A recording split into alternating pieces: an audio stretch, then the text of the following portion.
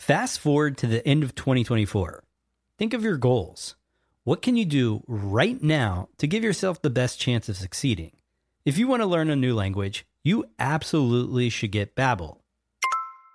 Be a better you in 2024 with Babbel, the science-backed language learning app that actually works. Don't pay hundreds of dollars for private tutors or waste hours on apps that don't really help you speak the language. Babbel's quick 10-minute lessons are handcrafted by over 200 language experts to help you start speaking a new language in as little as 3 weeks. I absolutely love Babbel because their courses help me learn real-life conversational skills. It's so easy to learn how to order food, ask for directions, speak to the locals without having to consult language apps. Babbel has over 16 million subscriptions sold. Plus, all of Babbel's 14 award-winning language courses are backed by their 20-day money-back guarantee. Here's a special limited-time offer for our listeners. Right now, get up to 60% off your Babbel subscription, but only for our listeners at babbel.com/SPP. Get up to 60% off at babbel.com/SPP. That's spelled BABBEL.com/SPP. Rules and restrictions may apply. This episode is brought to you by Shopify.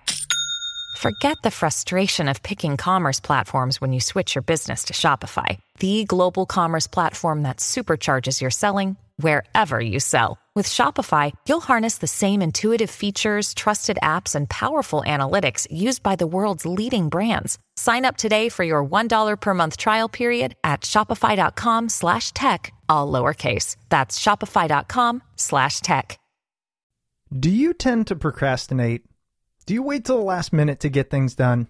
Well, then you're going to like this. Depending on when you listen, you might be too late, but on Thursday, March 24th at 1 p.m. Eastern Standard Time, we will be doing the first Smart People Podcast Mastermind webinar, and we're going to have special host Dave Burse. You may remember Dave from a previous Smart People Podcast episode. He is a former advertising executive, TED speaker, consultant, and creativity guru. And he's going to be telling you the top 6 ways anyone can be more creative. Head on over to smartpeoplepodcast.com/burse, BIRSS, and reserve your spot before it's too late. smartpeoplepodcast.com/burse. The podcast where we talk to smart people, but not necessarily done by smart people. That is an awesome question. This one goes down probably on one of my top 5. Hey, I like nutrition. I like to eat food. This is the coolest thing ever. We're going to do this forever. I wish I paid more attention in that class. You know, I'm going to be honest, I don't understand that. As a man, I don't get it. Welcome to smartpeoplepodcast.com. Welcome to Smart People Podcast, conversations that satisfy your curious mind. Chris Stemp here, and thank you for joining us. I'm excited today. I think we're covering a topic we've never covered before on the show. 250-something episodes in. That's a rare feat. Today we are talking to Morgan Wright, and we're talking about your identity. No, not the crisis you're having, but identity theft or cyber terrorism, cybersecurity in general. And of course, as always, we go straight to the expert. Morgan is an internationally recognized expert on cybersecurity strategy, cyber terrorism, identity theft, and privacy. His landmark testimony before Congress on healthcare.gov changed how the government collected personally identifiable information. He's been all over TV, all over the news. He's like the go-to guy. So we got him on, and we're going to talk about how do you protect yourself? What can you do as this growing world of cyber terrorism and identity theft happens alongside the fact that we're always online and we're always connected? Well, Morgan's going to break it down and give you some really useful tips on exactly what to do. And then we're also going to talk about what does it even mean, right? How are they stealing your stuff, your identity? And we go down a few other rabbit holes, as we always do here. Remember, guys, if you happen to listen to this before the Thursday, sign up for the free webinar to learn how to get more creative. And on this webinar, aside from all of the great stuff that Dave Burse is going to be doing, we are going to be talking about the Smart People Podcast Mastermind And we are going to be offering the lowest price that will ever happen in the history of the Mastermind. And you will only be able to get it that day. So head on over to smartpeoplepodcast.com/bursts, BIRSS. Sign up for the free webinar. On the webinar, you're also going to be able to ask Dave questions. When else are you going to be able to just freely ask a creativity expert your burning questions? And perhaps most importantly, make sure you're signed up for our newsletter so you don't have to wait till the day before for you to get any of this stuff. All right? You can find us at smartpeoplepodcast.com. Thanks so much for listening. As always, we do this for you. This content's free. Enjoy it. Soak it in. Be sure to reach out to Morgan if you like what you hear. And we hope that perhaps we make you a little bit safer today. Enjoy this episode with Morgan Wright.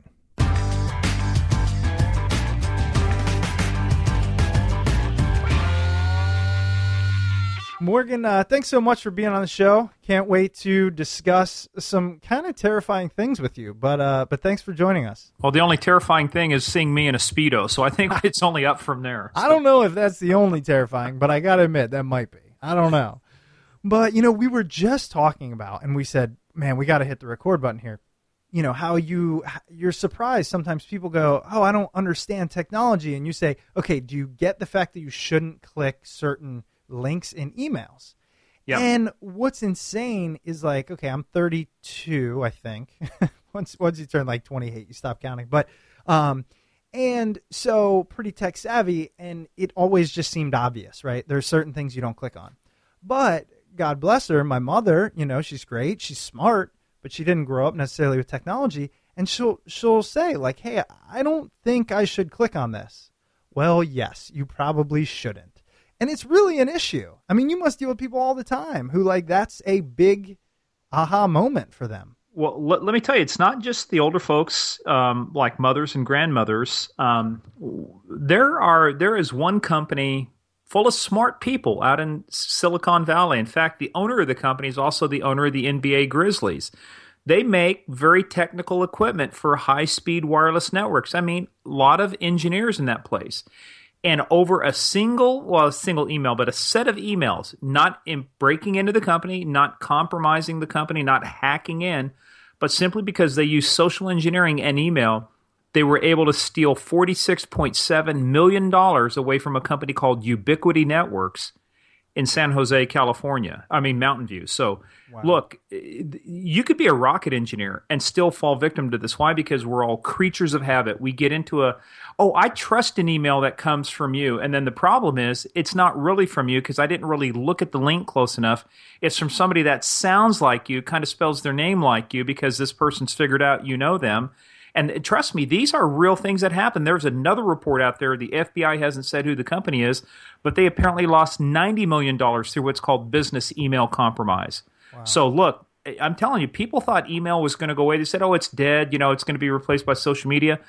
Wrong. It is probably the biggest tool for stealing money right now compared to anything. So yeah, if there's a link in there, we'll talk a little bit too about, and then when we talk about the guide and some of the videos, we'll give some clues about how to spot phonies, how to spot fakes, and why when somebody says, hey, I think you're cute and they're from Russia, that's your first clue. You should never click on a link in that email. Yeah, well, actually explain to me how this works. I've always wondered it. So say somebody does send me a link and I click on it and go, oh man, I probably shouldn't have.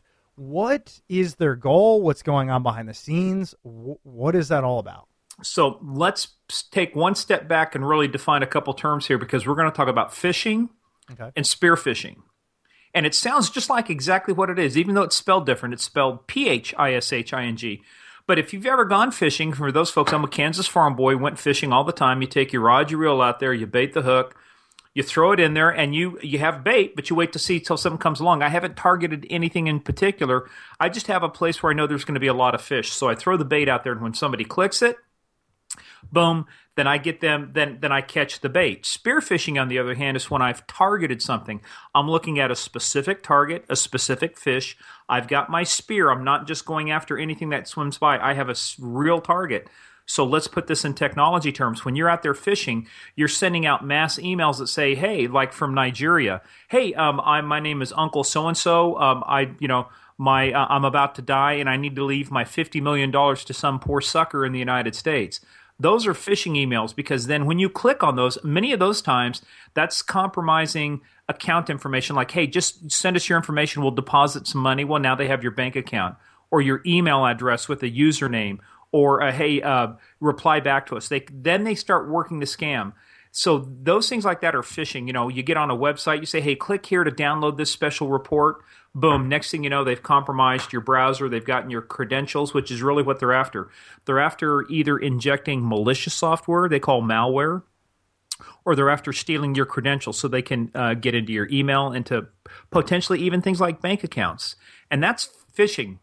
And thank you for that, because I'd heard the term phishing, and now it makes a lot of sense. But more specifically, I mean, really, what can they do? And I know this happens, and I just don't know enough about it. But I click on a link. Tell us the actual nitty gritty. Like, what are they getting from me just by me going to some? I don't even know where I'm going to go. Yeah, well, a lot of times it's people on sites they shouldn't be on, and not just porn sites. You guys out there listening to this, get your minds out of the gutter. It's also, you might be downloading pirated music from your favorite BitTorrent site, or go to Pirate Bay, Silk Road.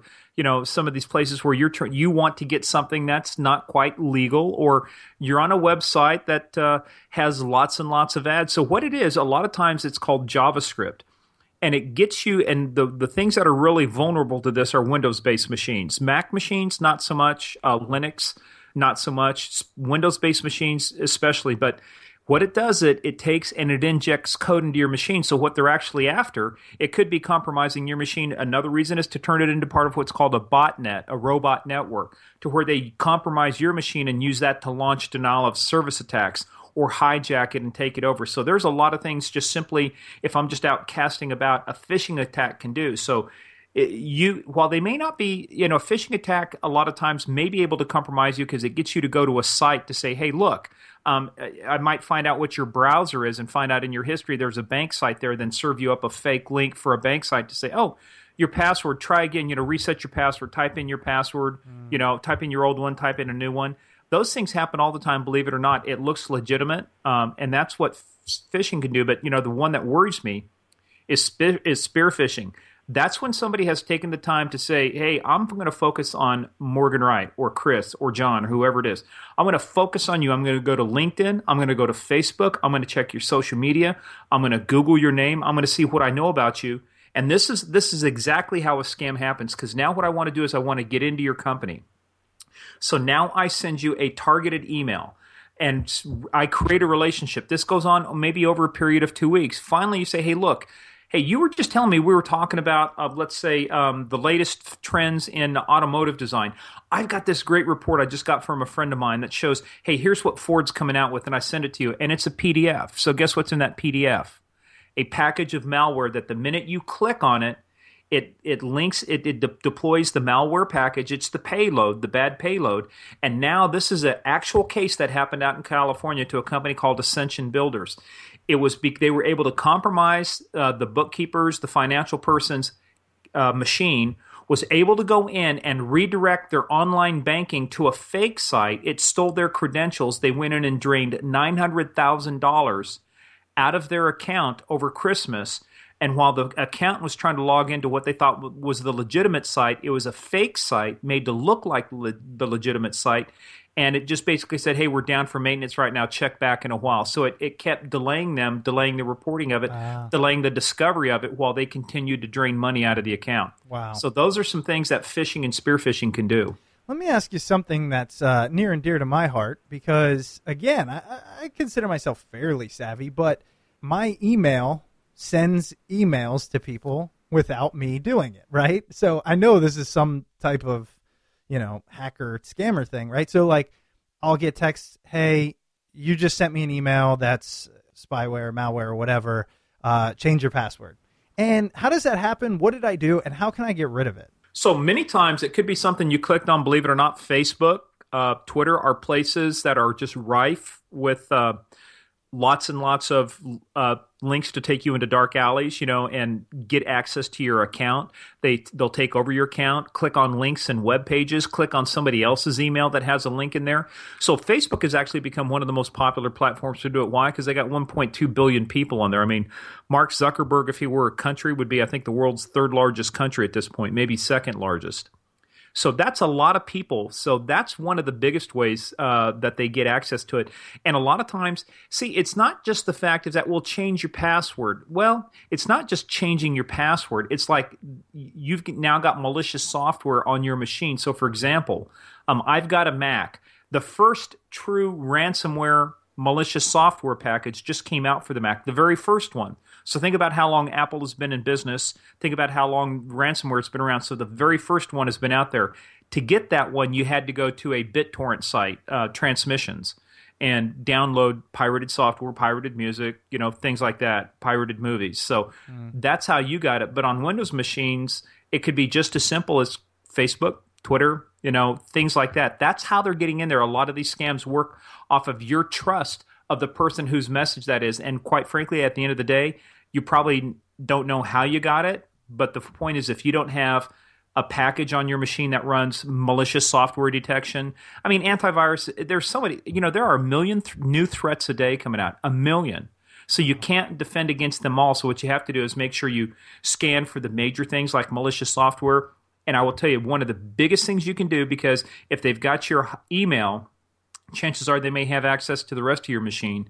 You make sure you back up all the time. And the reason being is that when you get hit by ransomware, where they actually hold your data hostage and they say, we want $300 or $500 in Bitcoin before you can get it back, the easiest way to get your data back is just simply erase everything that's on your machine and restore from your latest backup. That's the easiest way to do it. But you know what? Most people don't back up. Now, if you do that, do you...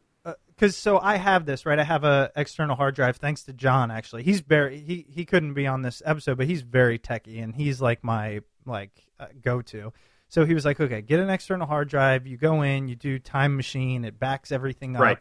And but if I were to reinstall that, would it have the malicious software on the backup? So I'd essentially just be reinfecting my computer?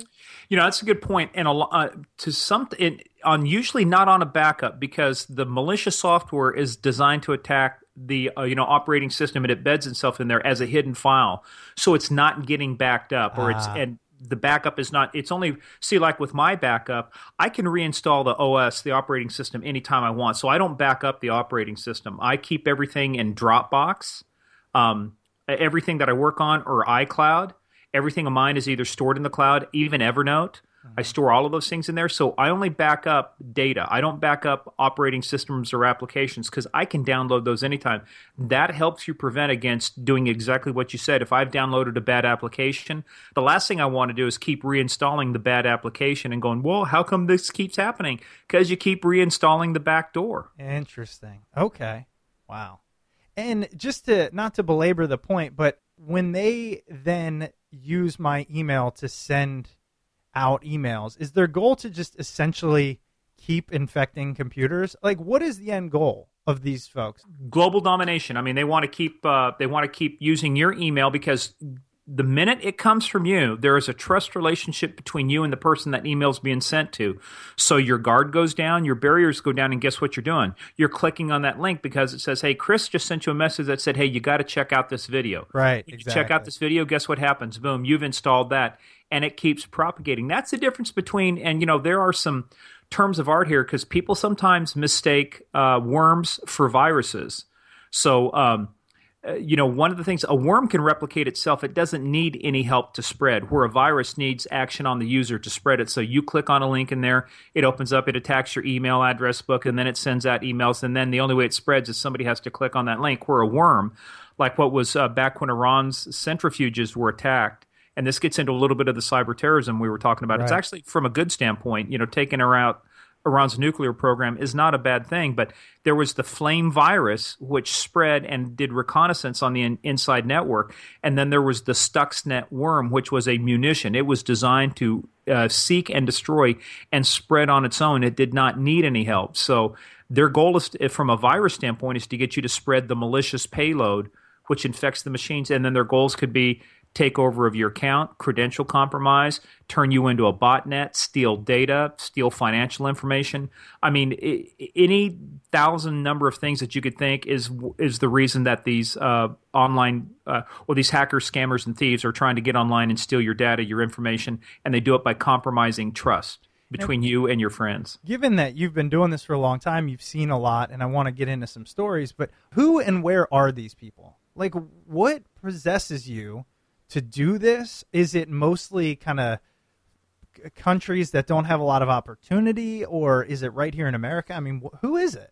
No, that kind of no, it's really not that. Let me tell you, it's this. What I've told people is don't fall into the trap of thinking that we were out here in the Northern Virginia area during 9/11. I was at the Reagan Building. People said, well, they did it because these folks have no jobs, no opportunities. Well, look, all 19 hijackers were educated. There wasn't an issue of opportunity. These folks that are doing it now, it's not an issue of opportunities. It is organized crime. It is people who are now. It turned. First of all, it was a hobby. Then it became a business. Now it's become a racket. And organized crime has a lot to do with ransomware, the creation of hard currency in somebody else's country, nation-state actors, things like Iran, China, North Korea, Russia. These are all bad people out there that are attempting. In fact, spear phishing is the number one tactic used by intelligence agencies to compromise a targeted account. For example, us folks out here in Northern Virginia, a lot of folks that have had security clearances, mine included, we fill out what's called a standard form 86, an SF-86. That's what the government uses to do a background on you to determine if they can trust you with classified information and if you should be granted a security clearance. The way that they broke into OPM and the contractor who was working with OPM and the State Department and all these other folks is through spear phishing, targeted emails. So we have state actors, we have organized crime, we have loosely affiliated groups that are like hacktivists, for example, Anonymous. They have a political agenda, not necessarily so much for money, but they attack police departments, they attack law enforcement, but then they also go after ISIS. So it's kind of determined whether or not they're a good guy, bad guy. They're right. Gray hats. Depending on the cause, they're either a white hat or a black hat. So they're somewhere in the middle. So we've gone from just the kids who it was a hobby and breaking in to where now this is a business, a legitimate business from a standpoint of organized crime and espionage. I mean, it's a tried and true tactic, and it will get worse in 2016 over what it was in 2015. Yeah, and I think it'll just keep getting worse. And actually, that brings me to my next question, which is, people will ask me, say it's a family member or, I don't know, I'll talk to people on the phone, on podcasts, and they'll say, oh, I don't use Google Chrome because Google knows everything. Or I don't use Gmail. I'm just using Google, even though right. Whatever. But there's a lot of steps that they take. I don't have a Facebook account. I don't put pictures on Facebook, whatever it is. And my response to date has been, you know what? I really don't care because I feel like it's all out there anyways. Is that just an apathetic, incorrect way to deal with it? I mean, if somebody wants to hack me, they're going to hack me. I really don't think I can stop it. Well, no, and you bring up a good point. The question is, we spend so much of our time on defense. Should we be investing some of that time in detection and response? And so my response has always been, look, I can't prevent my house from burning down. I can take a lot of steps to prevent it. I can put in smoke detectors. I can make sure I don't put things around the hot water heater, things like that. But if something happens, I want to make sure that I have the fastest fire department on the block as well. So I want to make sure their response time is good. So insurance rates for houses are many times based upon how close or how far away you are from a fire department. Wow. The insurance companies know this. So in this day and age, what we're seeing, and I'm actually getting ready to go, I've got several keynote speeches coming up over the next 2 to 3 months. And one of the companies I'm working with in terms of launching a product, it's a company that's worked a lot in the intelligence community, and now they're coming out doing some commercial work. But we've talked about insurance, and they need to be able to figure out how to insure people against being breached, because the standard posture now is not a matter of if, it's a matter of when. And there's really only two types of companies out there. You'll hear many people say it, so I can't claim credit that this is original. But there's only two kinds of companies out there, those who have been breached and those who will be breached. Mm-hmm. There are no exceptions. Everyone, and I heard this from the Deputy Attorney General of the United States, who was briefing the general counsels for the Fortune 50. He said every one of the Fortune 500 has been breached. Mm-hmm. Everyone. So there is nobody immune. And look, if they want to come after you, you have a better chance of being a victim of a drive-by. In other words, a phishing attack or clicking on a link you shouldn't, as opposed to a targeted campaign to come after you. But you're right. You got to take, and we'll talk about this too, you can take 3 to 4 basic steps that will make you a much harder target. And think about a burglar going down a street. Do you want to go break into the house that has a dog out front, as motion-activated floodlights, a sign in the yard that says an alarm, and their windows are all shut and locked? Or the person that left their front door open and apparently is gone because there's 3 old newspapers in the driveway? That's a great point and a great analogy. So I do want to get into actionable steps we can take. But first, I would like to hear from you. What are the most common things that happen to individuals? So, there's a couple of things I want to talk about for the rest of the podcast. One being cyber terrorism, what we can do. But really, first, I want to get a better sense of what are the different things that these hackers, scammers, phishers are doing to the general public that you're seeing. I'll tell you, I think the biggest thing right now that we're seeing is from a standpoint of just the email is email and social media are the biggest vectors, as they say, the biggest ways to insert bad things into what you're doing. So think of a disease. It's exactly like a disease. For a disease to spread, they have what they call disease vectors.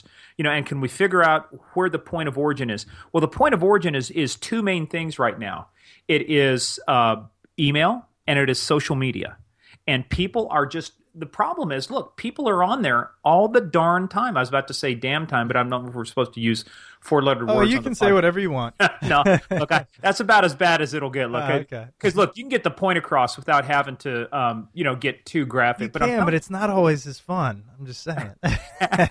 Well, look, trust me, people do stupid stuff. I was asked to give a prediction about 2015 or 16. What's going to happen in 2016? I said, well, nothing new. It's the same stupid stuff we were doing in 2015. We click on links in email we shouldn't. We open up attachments in emails we shouldn't. We click on links in Facebook that we shouldn't. I will give you a perfect example, and you can take this to the bank and go to sleep on it and know that I'm 100% like Arnold said, hear me now, believe me later. The fact is that any time you want to view a video on Facebook and it says before you can view this video, you have to install a codec, that is a scam. That is most likely spyware at the least and malware at the most. So if you look on Facebook, they auto start. You don't have to install anything to watch a video on Facebook. Absolutely, yeah. So if somebody says click here to do this, run away very fast. You don't have to do that. And I'll tell you, some of the simple stuff too. Here's the problem: we all think too much technically, and we forget some of the things that happen in the real world. Like one of the easiest ways to get your identity. And there are so many videos on this. Have you seen the Jimmy Kimmel video of how easy it was to get people's passwords? No. Oh, man, I do this in my presentation. I showed them this video, but just Google, go to YouTube and type Jimmy Kimmel passwords. And I actually was asked on Fox News to do an analysis of the president's State of the Union address when he talked about cyber. This was a year ago, this last January. Same time Jimmy Kimmel did his video. And people gave away their information. They said, well, we're just talking about the strengths of security. How secure is yours? Oh, it's strong. I use my pet's name and a random set of numbers. Oh, really? What kind of pet do you have? A cat. What's her name? And in 30 seconds, she gives away her cat's name and the numbers because it's her date of birth. Wow.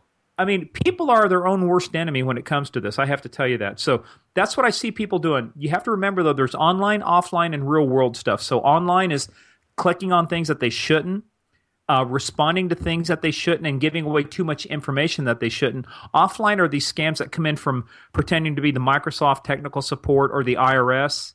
People fall victims for that. And then real-world is you go into a doctor's office and they say, we need your social security number. And my response is, no, you don't. Interesting. Yeah, actually, I know that goes into your five tips to stay safe. One of them is to simply say no. SSN, social security number equals simply say no. I love that. I have made it a practice that when somebody asks for my social security number, I write refuse to divulge or something like that. Right. And I hand it back to them. And you know what? 99.9% of the time, nobody even looks at it. It's just on that form they asked for it. So I asked somebody one time, why do you ask for it? Because we always do. Yes, but why? Right. Nobody knows why. Well, and actually, I've always wondered this. Why is the Social Security number so coveted? so highly guarded? Well, I mean, originally it's a unique identifier. So it's as close as we've come to uniquely identifying everybody in our society, almost equivalent to a fingerprint. So, in fact, there are ways you can look up the origins of Social Security numbers. Like, for example, 510 through 515, where I was in Kansas, the first three numbers, identify that number as originating in Kansas. So, but they were originally designed, it was just for, this retirement. It was never meant to identify you. And what started happening, especially in the medical field, is they found out that there could be two John Smiths and two Dave Wilsons, and even with similar date of birth. So how do you know that you're dealing with the right one? You get their Social Security number. So which Dave Smith are you? Get your Social Security number. That way we don't get medical records confused. Well, the problem is there's no legal requirement unless, there's always a caveat, unless you're applying for a government program where by law they have the right to ask of you your Social Security number to see if you're already entitled to benefits or if you're already receiving benefits and you're not entitled to these. So a federal government program like Medicare, Medicaid, they get to ask for that number. But if you go to your plumber doesn't need it, your dentist doesn't need it. So, I mean, that's a lot of times what happens. So people will divulge, and the Social Security number now, in a sense, for a while, I remember back in the days, back when I was stupid, it really hasn't changed, but back when I was stupider, I should say, but years and years and years ago, when we first got married, you know what was on the front of our checks? Our name and Social Security number. Really? Oh, my Social Security number, I remember when the Social Security number used to be the driver's license number in some places. Oh, yeah. Huh. That's interesting. But it makes sense. I mean, it makes sense that because it's one of the most unique numbers, just another piece of information. Actually, I was going to say, so let me add on to that real quick. So this is why healthcare is the number one targeted industry over retail. They just passed them this last year. Why? Because medical records are the golden goose. They have your name, your date of birth, your Social Security number, your address, your spouse's name a lot of times, your children's name. They, if you go onto these open markets that you can either find on Tor, what's called the Onion Router Network, these dark web places, that credit cards go for 50 cents a record if you're lucky, because they're such a commodity. Medical records, $50 to $70. Why? Because you've got credit cards don't have your Social Security number, but medical records more often than not do. Wait, you can go somewhere and buy a credit card number for 50 cents? Well, you have to buy it in batches, but that's basically, I was doing a presentation for an insurance company last year in Dallas, Texas, at the Dallas Country Club with all them fine folk in Dallas. And I was in there, and I showed them, I said, hey, look, I just did this morning, while we were sitting here. I went onto this site. Here's a screen capture. I did it in real time. I said, right now in Dallas, Texas, here's what's for sale. So if you've been at JCPenney's or these places, chances are your credit card information has been compromised. Well, that's crazy. Actually, how do you feel about they're putting the chips in all the cards now, those microchips or whatever? Is that going to help? Absolutely, that'll help. And let me tell you why. That's called the EMV chip, the Eurocard the Euro Mastercard Visa, Eurocard Mastercard Visa chip. Started in Europe. So when I was traveling, I was a vice president at a large technology company, and at a previous role with Cisco too. I had global responsibilities. So you'd go there, and they would bring the credit card terminal to you. You'd swipe your card in there. The card would never leave your hand. It was all done through the machine, so even the server wouldn't see it. So what this chip on there now is the EMV chip. The magstripe is the biggest source of fraud in credit card. In fact, the United States is the last country to really adopt the chip and PIN standard because it means that all your information is encrypted. From the minute you stick the card in, going over the network to the... See, now here's what happens. Even though you're using a MasterCard or a Visa, even with the bank, it goes to a third-party credit card processor for processing. And then the approval code is sent back to the merchant.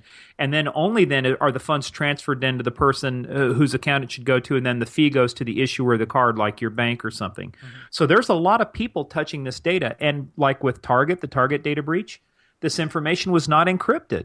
I mean, it was in the open sitting at rest at this credit card processor, and I worked an intrusion case with the credit card processor, and I was just flummoxed. I said, you don't encrypt this data? I almost walked out of the place. I'm like, you're killing me. Right. You guys got the keys to the kingdom. This is my credit card data in here. Right. It's like OPM. OPM didn't encrypt any of the personnel files, my classified personnel file. No encryption. You're kidding me. This day and age? Yeah, well, that's interesting because I recently got an email, and I want to talk about this in general, monitoring identity theft. I know that's one of your cardinal rules. Like, you need to get an identity theft monitor. And apparently my stuff was stolen like from the government. I don't know. There was a big thing recently, and I got an email that was like, your information's been stolen. We just bought you identity theft monitoring for the next 3 years. I was like, what just happened? And so even at the highest you were probably levels, listed on somebody's background on the OPM breach, Gotcha. the Office of Personnel and Management. that's probably what it was. And now, but so again, again, call me naive, call me whatever. I was like, well, I got identity theft stuff. I use mostly credit cards, and if somebody steals that, the credit card company's going to pay for it. I know this is probably a stupid way to live. No, you hit upon a key thing. First of all, I was offered the same stuff too, and it's crap. It's just crap monitoring because, for one thing, in the Office of Personnel Management, what they stole, they didn't get a single credit card of mine off my SF-86, my standard Form 86. Not a single credit card is on there. However, what's on there is my name, address, date of birth, social security number, where I've worked, what work I've done, who I've associated with, who they contacted for my background checks. You know, and there are some people in the government who have worked in very sensitive positions that include things like our information is classified, and yet so no amount of credit monitoring. And you can get credit monitoring for free, most likely, many times from your bank. So, yeah, that was crap stuff. What's really important to monitor are places where your bank account numbers are. You know, even your credit card numbers. It doesn't matter about the bank. Your credit card number is a string of 16 or 17 if you're American Express. Those are unique numbers.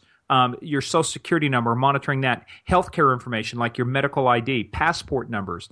Right now, IRS fraud is one of the largest things. It was $5.7 billion last year. It'll be bigger than that this year. Why?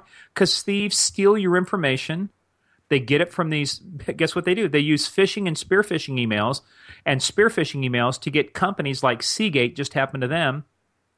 Somebody in HR thinks they got an email from the CEO that said, "Hey, I need all the W-2s. Send them to me right away." So what do people do? They stupidly send all the W-2s instead of going WTF over. Right. Why does the CEO want all of the W-2s? Ask the obvious question. And, you know, here's I was doing a piece on Fox Business just a couple days ago, and we were talking about exactly that. And I said, look, here's an easy way to do it. It's Katy Perry. Call me maybe. Pick up the phone and call me. Right. Hey, I know, this is crazy. Here's my number. Can I just verify this? You're the CEO, but do you really want me to send you over email? I love that song, by the way. Oh, yeah. Hey, look, I've seen – I'm actually going to I was thinking about doing a take on it, about, for spear phishing, and doing stuff about how to verify stuff. But we've forgotten the art of picking up the phone and talking to people. It's kind of like years ago when you were younger. I was in my prime, but the I Love You virus was going around. I don't know what that is. Well, it's happened back in 2000, but it shut down the entire Health and Human Services network. The HHS and the government. I was running an incident response team, and we were responding to this. We predicted what would happen. But here's the deal. You're a young, strapping lad. I'm buff, older gentleman. I'm in good shape, and we could be friends. We all be drinking beer, be beer buddies, and stuff like that. But I got to tell you, if you sent me an email that said, "I love you" as the subject line, I'm going, what is wrong with you? Why am I clicking on this? But people did. Big tough guys clicked on these links.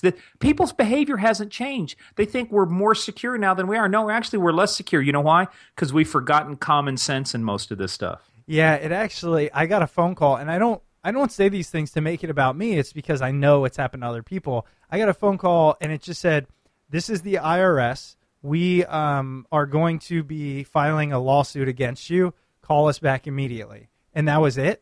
And I was like, if the IRS wanted to talk to me, why would they tell me to call them back? Did it sound something like this? Here, listen to this. Okay. Programming Internal Revenue Service. How can I help you? So that I have several recordings. I record these guys. I have one on here. You'll love this too. I have one guy on here. I kept them on the phone for 35 minutes and 20 seconds. I did my own personal denial of service attack against the guys. I love it. Oh, you got to have fun, but that's what happened. But see, that's the offline stuff. So online is when you respond to email, web, social media, things like that. Offline is when you're at home and they're calling you on the telephone, or somebody even comes to your door and say, "Hey, we're doing a survey." And they start asking you lots of inappropriate questions. In the political season, that kind of happens, but I don't even give them information. And then real world is you're out filling out forms, or you're talking on the phone, ordering things. with your credit card sitting at the Starbucks, and some idiot next to you is copying down your credit card number, your expiration date, and your 3-digit security code. I mean, how foolish is that? Yeah, and I've seen a lot of these skimmers now, the credit cards and bank card skimmers. Yep. That sounds pretty terrifying. Well, look, we're both here in the Northern Virginia area. You and I are in Loudoun County, as we found out. Yep. Had I known you were just like right down the road, like you said, we'd be doing our first in-person podcast for you. Yeah. But in a restaurant here in Loudoun County was a gentleman who was using a card skimmer, and he would take – and this – I mean, I can't think of how many hundreds of cards he did, but exactly what he did. Even in a restaurant, he'd take the card, skim it, get the information, bring it back to you. But there are card skimmers that are in ATMs and the gas pumps at gas stations. So they are just – the crooks are clever. They think differently than law-abiding people do. That's why law-abiding people keep falling for these things, because they don't think like criminals. You can think like you don't have to act like a criminal, but you got to start thinking a little bit differently if you want to prevent yourself from being the next victim. All right, well, let's talk about that then. People have gotten scared enough. We understand, okay, online, don't click links, don't download things, don't, install things on the computer, be careful with email and social. What else?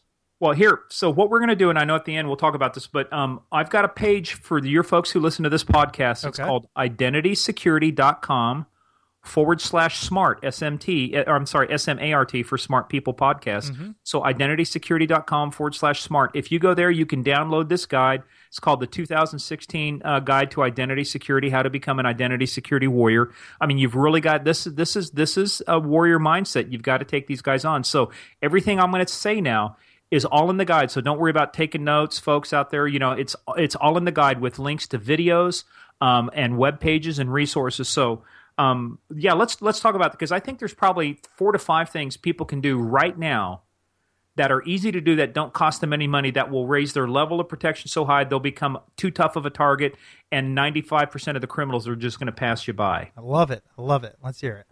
Well, first thing is, believe it or not, if you use any kind of Google account, and I do, look, I know that they got lots of information. Everybody complains about the NSA, but Google knows more about what you're going to do than the NSA does. But if you use any kind of a Google account, and I'm a small business, I use the business accounts from Google, the Gmail, the apps. I use what's called two-factor authentication. Google has an app called Authenticator, and it's free to use, and many sites. And what two-factor authentication is even if it's a username and a password that you put in, and then when you put it in there, it's going to ask you then for this 6-digit code that recycles every 30 seconds. So even if I gave you my username and password right now, which I actually have for you folks listening, if you want to, actually I forgot the password, I'll have to give it for you. It was called, but I have a Gmail account called breakinandwind@gmail.com. And I offer people, said, you break in, and because it's protected with two-factor authentication, if you can break in, I'll give you $500. We'll see if Google's really good. So how's that? Where do you get the code from? Well, so here's the way it works. So I go through all of that in the guide that I give you, and actually I have a video on it too. So the way Authenticator works, it's just an app for your Android or your iPhone. And when you have for example, it's used for more than just Google stuff. For example, I use Google Authenticator for Facebook. I use it for Dropbox, for Evernote. In fact, I am pulling up right now what I have on my Authenticator. I have Amazon Web Services, GitHub, Tumblr. I still have something with Tumblr, Hootsuite, Microsoft, Kickstarter, Buffer, Facebook, MailChimp, some hosting services, Slack, believe it or not. So what this is there's a little barcode on there, a QR code. So you just scan it with the QR code, it links it up, you put in your password, and then this secret algorithm Google has, it creates this random 6-digit number. To you it appears, but it changes every 30 seconds. Even if I gave you the number and you tried to put it in 31 seconds from now, it wouldn't work. So that's another level of security. That means they would have to have your name, your password, and the 6-digit code that's only good for 30 seconds. Can you imagine? I'm saying, hey, look, you can break into the bank, but that safe's only going to be open for 30 seconds, and you got to get there at the right time. Right. You're trying to figure, well, which bank is it? Can't tell you, but you got to be at the bank. The door's going to be open for only 30 seconds. So even if I gave you the name and password, you still have to have that code. And so here's a free piece of advice, folks. If somebody asks you for your 6-digit code, just say no. Don't give it to them. They're trying to break into your account. Well, Does that mean every time you use any of those apps and platforms that you mentioned, you type in username, password, and 6-digit code? Funny you should mention that. No, because the authenticator, there's a level of trust too. For example, on my MacBook Pro, it's in my physical possession. So when it's with me, it takes a password to get into the screen. My entire disk is encrypted. So if I go into a site, like I have my username saved, I'll type in my password. It does not ask me for that authenticator code except once every 30 days, just to make sure you still are who you say you are. But if I were to go to an internet cafe in a foreign country like where I've been at before in Malaysia or Pakistan or Indonesia, and I want to log into my email, it'll recognize that I'm coming in from an untrusted computer, and it'll say, uh-oh, you've got to put in your authenticator code for you to access this information. Gotcha. Okay, so that's similar to, I have that set up for my Gmail account, and they text you. I chose not to do the text. Mm-hmm. Instead, I chose to do the authenticator because but that's the other option. With Google, you can turn on two-factor authentication or you can get a text code. I mean, even with PayPal, folks, you folks out there using PayPal, use the two-factor authentication. You say, well, it takes too long. You know what takes long? Recovering your identity and your bank account when you got to make 150 phone calls and spend 3,000 hours on the phone to get your money back. That's what takes long. So quit whining about 5 seconds it takes to input a 6-digit code. No, I agree with you, actually. The one you were talking about, I'm gonna look into that. And that's in your guide, which, again, identitysecurity.com/smart. I appreciate you putting that up there. Yeah, well, actually, we want to train people. And look, the other thing, too, is encryption. Use encryption. If you can encrypt, if you're on a Mac or Windows, encrypt your data. How do you do that? You'll find it in the, for example, if you're on Mac, it's right in there in your settings. It's called File Vault. So you can turn on File Vault and it encrypts. I encrypt even my backup drives and my backup of my iPhone to iTunes. I encrypt everything. Interesting. Look, I used to work in the government. I did work for the government, been to fun places like Pakistan and Turkey and Colombia, all that good stuff. It's not that I don't trust the government, is that I trust me more than I trust anybody else. So I encrypt everything. Actually, and speaking about that, because we got to wrap up. We didn't touch too much on it, but you do have a fascinating background, and I'll talk about it a little bit in the intro. But what is your greatest fear, knowing what you know, and like what's going on with the world and how wars are being fought basically online? What do we fear? What are we fighting right now? What have you seen?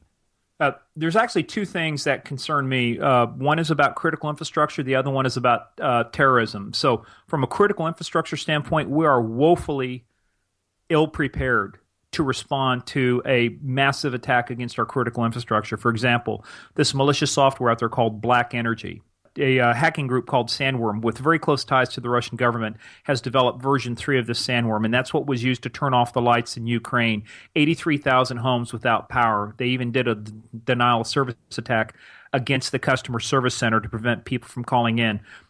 It is a known concept of war, and in fact, it was very well articulated by an Israeli major general who retired. He says, if you want to bring a nation to its knees, you go after their power and their energy. And we are just, like I said, from that standpoint, woefully prepared.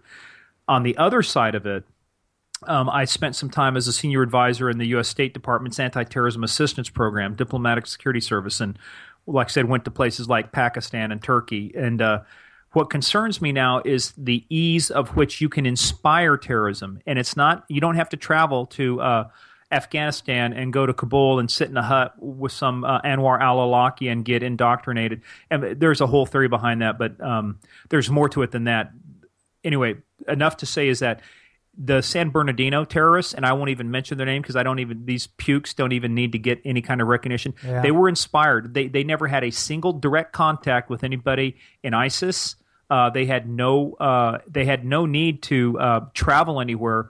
They got all the training they needed, the propaganda they need. So that's the part that concerns me, is how easy it is to use social media to inspire terrorism. And look, the U.S. at its heart, on our shell, we're hard and crunchy. On the inside, we're soft and chewy. We have a lot of soft targets, from shopping malls to schools to things like that. So we really do have some things to worry about. It's not that I lose sleep over it, but let's put it this way. I'm very careful about things like when I see activity, you can't be afraid to call it in. And this gets beyond just the cyber stuff we're talking about. But when you look at how technology inspires things, you got to forget the political correctness. If you see something that is wrong, then send it, say it, let somebody know. but sticking your head in the sand is not going to save people's lives. And on the other hand, click and the easiest way we compromise our critical infrastructure is the Ukraine power plant was a corrupted Word document that had a macro in it that was loaded with a malware attachment. That's how Black Energy got in. A Word document with a macro attachment. That was it. That's all it took. I mean, that's like taking down a stealth bomber with a slingshot. Are you kidding me? I love that analogy. That's pretty good. Yeah, I mean, all this stuff, it is scary. It's happening. I really appreciate you getting this message out there. IdentitySecurity.com/smart. Download the guide. I'm going to actually do that because I need to step up my game a little. I actually just listened to, and this is why it's timely. So you probably heard of, and most people listening have heard of Tim Ferriss, and he's got a podcast as well. And, I'm going to promote it just because it's great for no reason. He doesn't even know who I am. But there was an episode recently, one of the smartest guys in the world, IQ of 197. And Tim asked him, like, what do you do to make your life easier? And he said, when I can prevent really annoying things happening, I do it. He said, so I check the air pressure in my spare tire once a year. I buy AAA. I put my name and my phone number on things that I don't want to lose.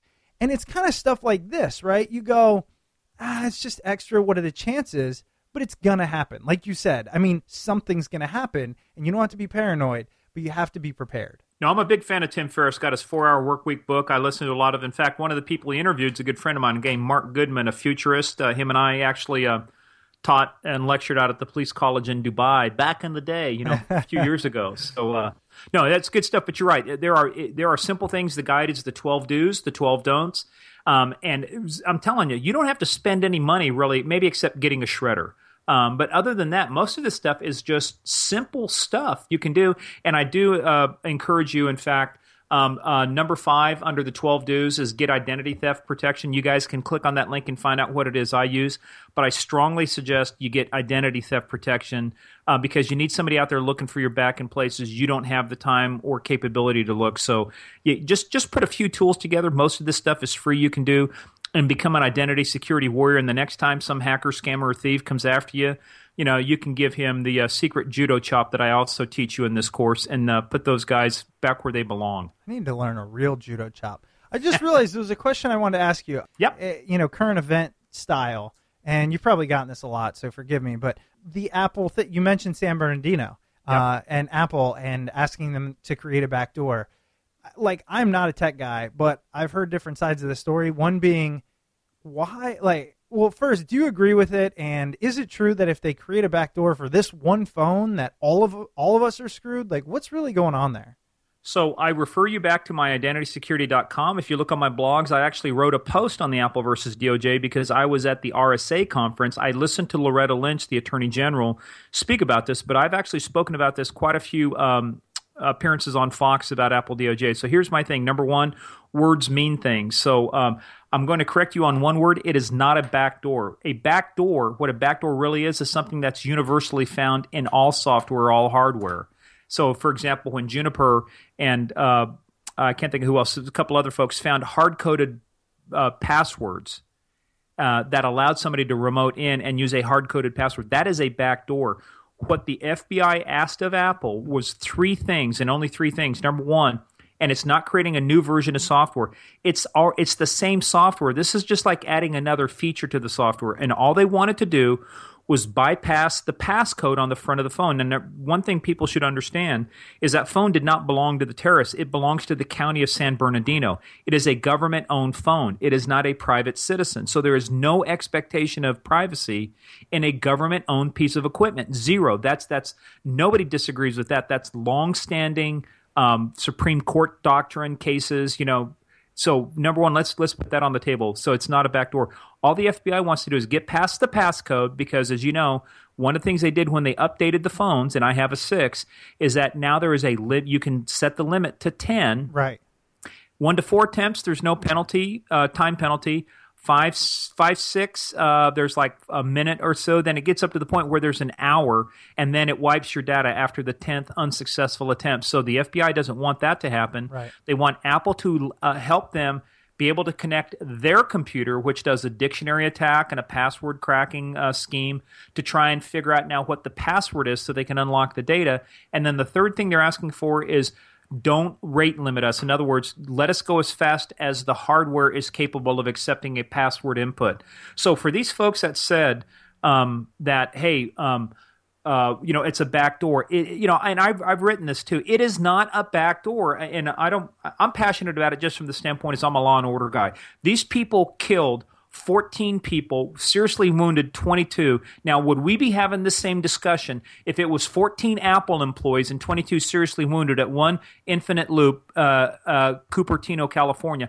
I don't think so. And my response back to many of the people in the tech community, if that's your case, then simply make this statement, is that even if it was your family at risk, your friends at risk, your mother at risk, your employees at risk, that you would take the same stand Apple has, and that you do not agree that providing this information to the government is constitutional or correct. If you can do that, then you're principled, and I'll back your play.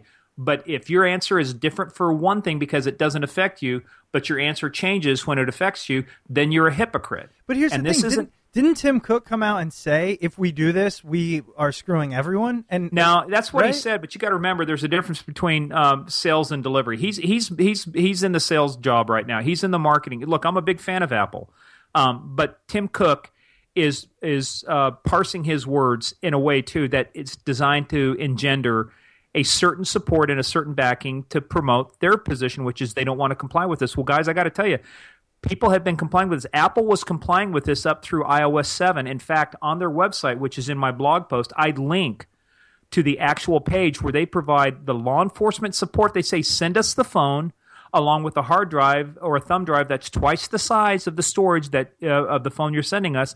We will unlock the phone, recover the data for you, and send it back to you. So are you telling me when did they get religion? Right. Are you telling me that they made this decision basically fairly recently, and your opinion is that a lot of it is not a marketing ploy, but it's a stance they're taking as a culture of their organization, and they're utilizing it to their benefit? It's the post-Snowden effect. The revelations from Snowden about what data they got, it affects Apple's marketing and their perception in other countries. Well, I will tell you this too, another dirty little secret, which is in my blog post, is Apple already submits to, quote, and I'm using air quotes here with my finger, security audits with the country of China, and all data is not stored in California, which is where they store all the other data for iCloud and everything else.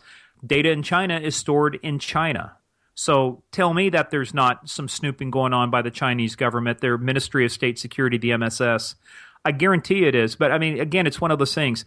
I have a hard time because, to me, I'm still a law and order guy. I remember walking across the bridge on 9/11, seeing the Pentagon burning. I lived through the D.C. sniper case. I was doing work in the intelligence community and with the government. These things are personal to me, so I don't have any heartburn saying unlock the phone. Right. You can say, given your experience, I mean, really, that this is something Apple can do that will not harm the rest of us. Apple can do this. I can tell you right now, they probably have already done it in a secret lab somewhere just to test to see if they can do it, how it would work. Because at the end of the day, look, it's a lawful court order. If no one company gets to tell the United States how to defend national security. I mean, that's like saying, well, you can only buy guns from Smith & Wesson because we're going to supply the entire United States. That's the law. I mean, you can't do stuff like that, and Apple can't be the only company responsible for determining the national security of the United States. So it's a lawful court order. Now, they have their chance to appeal it, but if they're overruled and they say you have to comply, it's really clear. It's either comply or somebody's going to go to jail. It's simple as that. Right. And again, the reason I ask, I mean, I understand your stance on it as a law and order guy. Mine, I think, if anybody cares, would be, you do have to look at the damage it could cause, the repercussions it could cause. So if what is being promoted in some media aspect, and I haven't taken a big look into this, so whatever, is, yes, if we do this, all of your data for the rest of time, every human is much more vulnerable to attack. I think that's a worthy story and something to look into. But essentially, that's not really the case. That's not the case. In fact, what the FBI Director Comey said is that, look, we don't even want to see the software. We'll send the phone to you. They'll obviously have an agent with it for chain of custody. We don't even want to see your software. You just hook up, you run it. We'll connect to it electronically. We'll do the stuff we need to. And when we're done, you can destroy the software. We don't even want it. Interesting. Well, I think that's a great place to end. I'm glad we covered that because I love that. That's a great topic. Morgan, again, thanks so much for being on. IdentitySecurity.com. And is there anywhere else that our listeners should find you, learn about you, make themselves more safe? Absolutely. Well, look, at the bottom of that page, when they go to IdentitySecurity.com/smart, down at the bottom, you can find me on Warrior Nation. So I've got a Twitter account at @MorganWright_US, a Facebook account. I'm on LinkedIn. So if you can't find me, you're not trying hard enough. If you just Google, I'm there. I love it. All right, Morgan, thank you again so much, and we'll talk again soon. Sounds good. All right, See you. Have a good one. Okay, bye-bye. Bye-bye. Welcome back. I hope you enjoyed that interview with Morgan Wright. Don't forget to head over to his website, IdentitySecurity.com/smart, to download a free identity security guide. If this interview got you interested in how to protect yourself online, this free identity security guide is just for you. Head over to the site, check it out. Again, it's IdentitySecurity.com/smart. If this is your first time checking out Smart People Podcast, welcome to the community. We really do appreciate you downloading the episode. If you enjoyed this episode or any episode before it, please head over to iTunes or Stitcher and leave a rating, review, and comment over there. And if you're looking for other free and easy ways to support the show, don't forget to use the Smart People Podcast Amazon link located at smartpeoplepodcast.com/Amazon anytime that you're making purchases through Amazon. And let's be honest, it's probably all the time. If you'd like to reach out to the show, please shoot us an email at smartpeoplepodcast@gmail.com or message us on Twitter at smartpeoplepod. Don't forget, we have our first webinar coming up on Thursday, March 24th. So head over to smartpeoplepodcast.com/BIRSS, BIRSS, to get more information about that and to register for your free spot. As always, we've got a lot of great stuff coming up, so make sure you stay tuned. Check out smartpeoplepodcast.com, and we will see you all next week.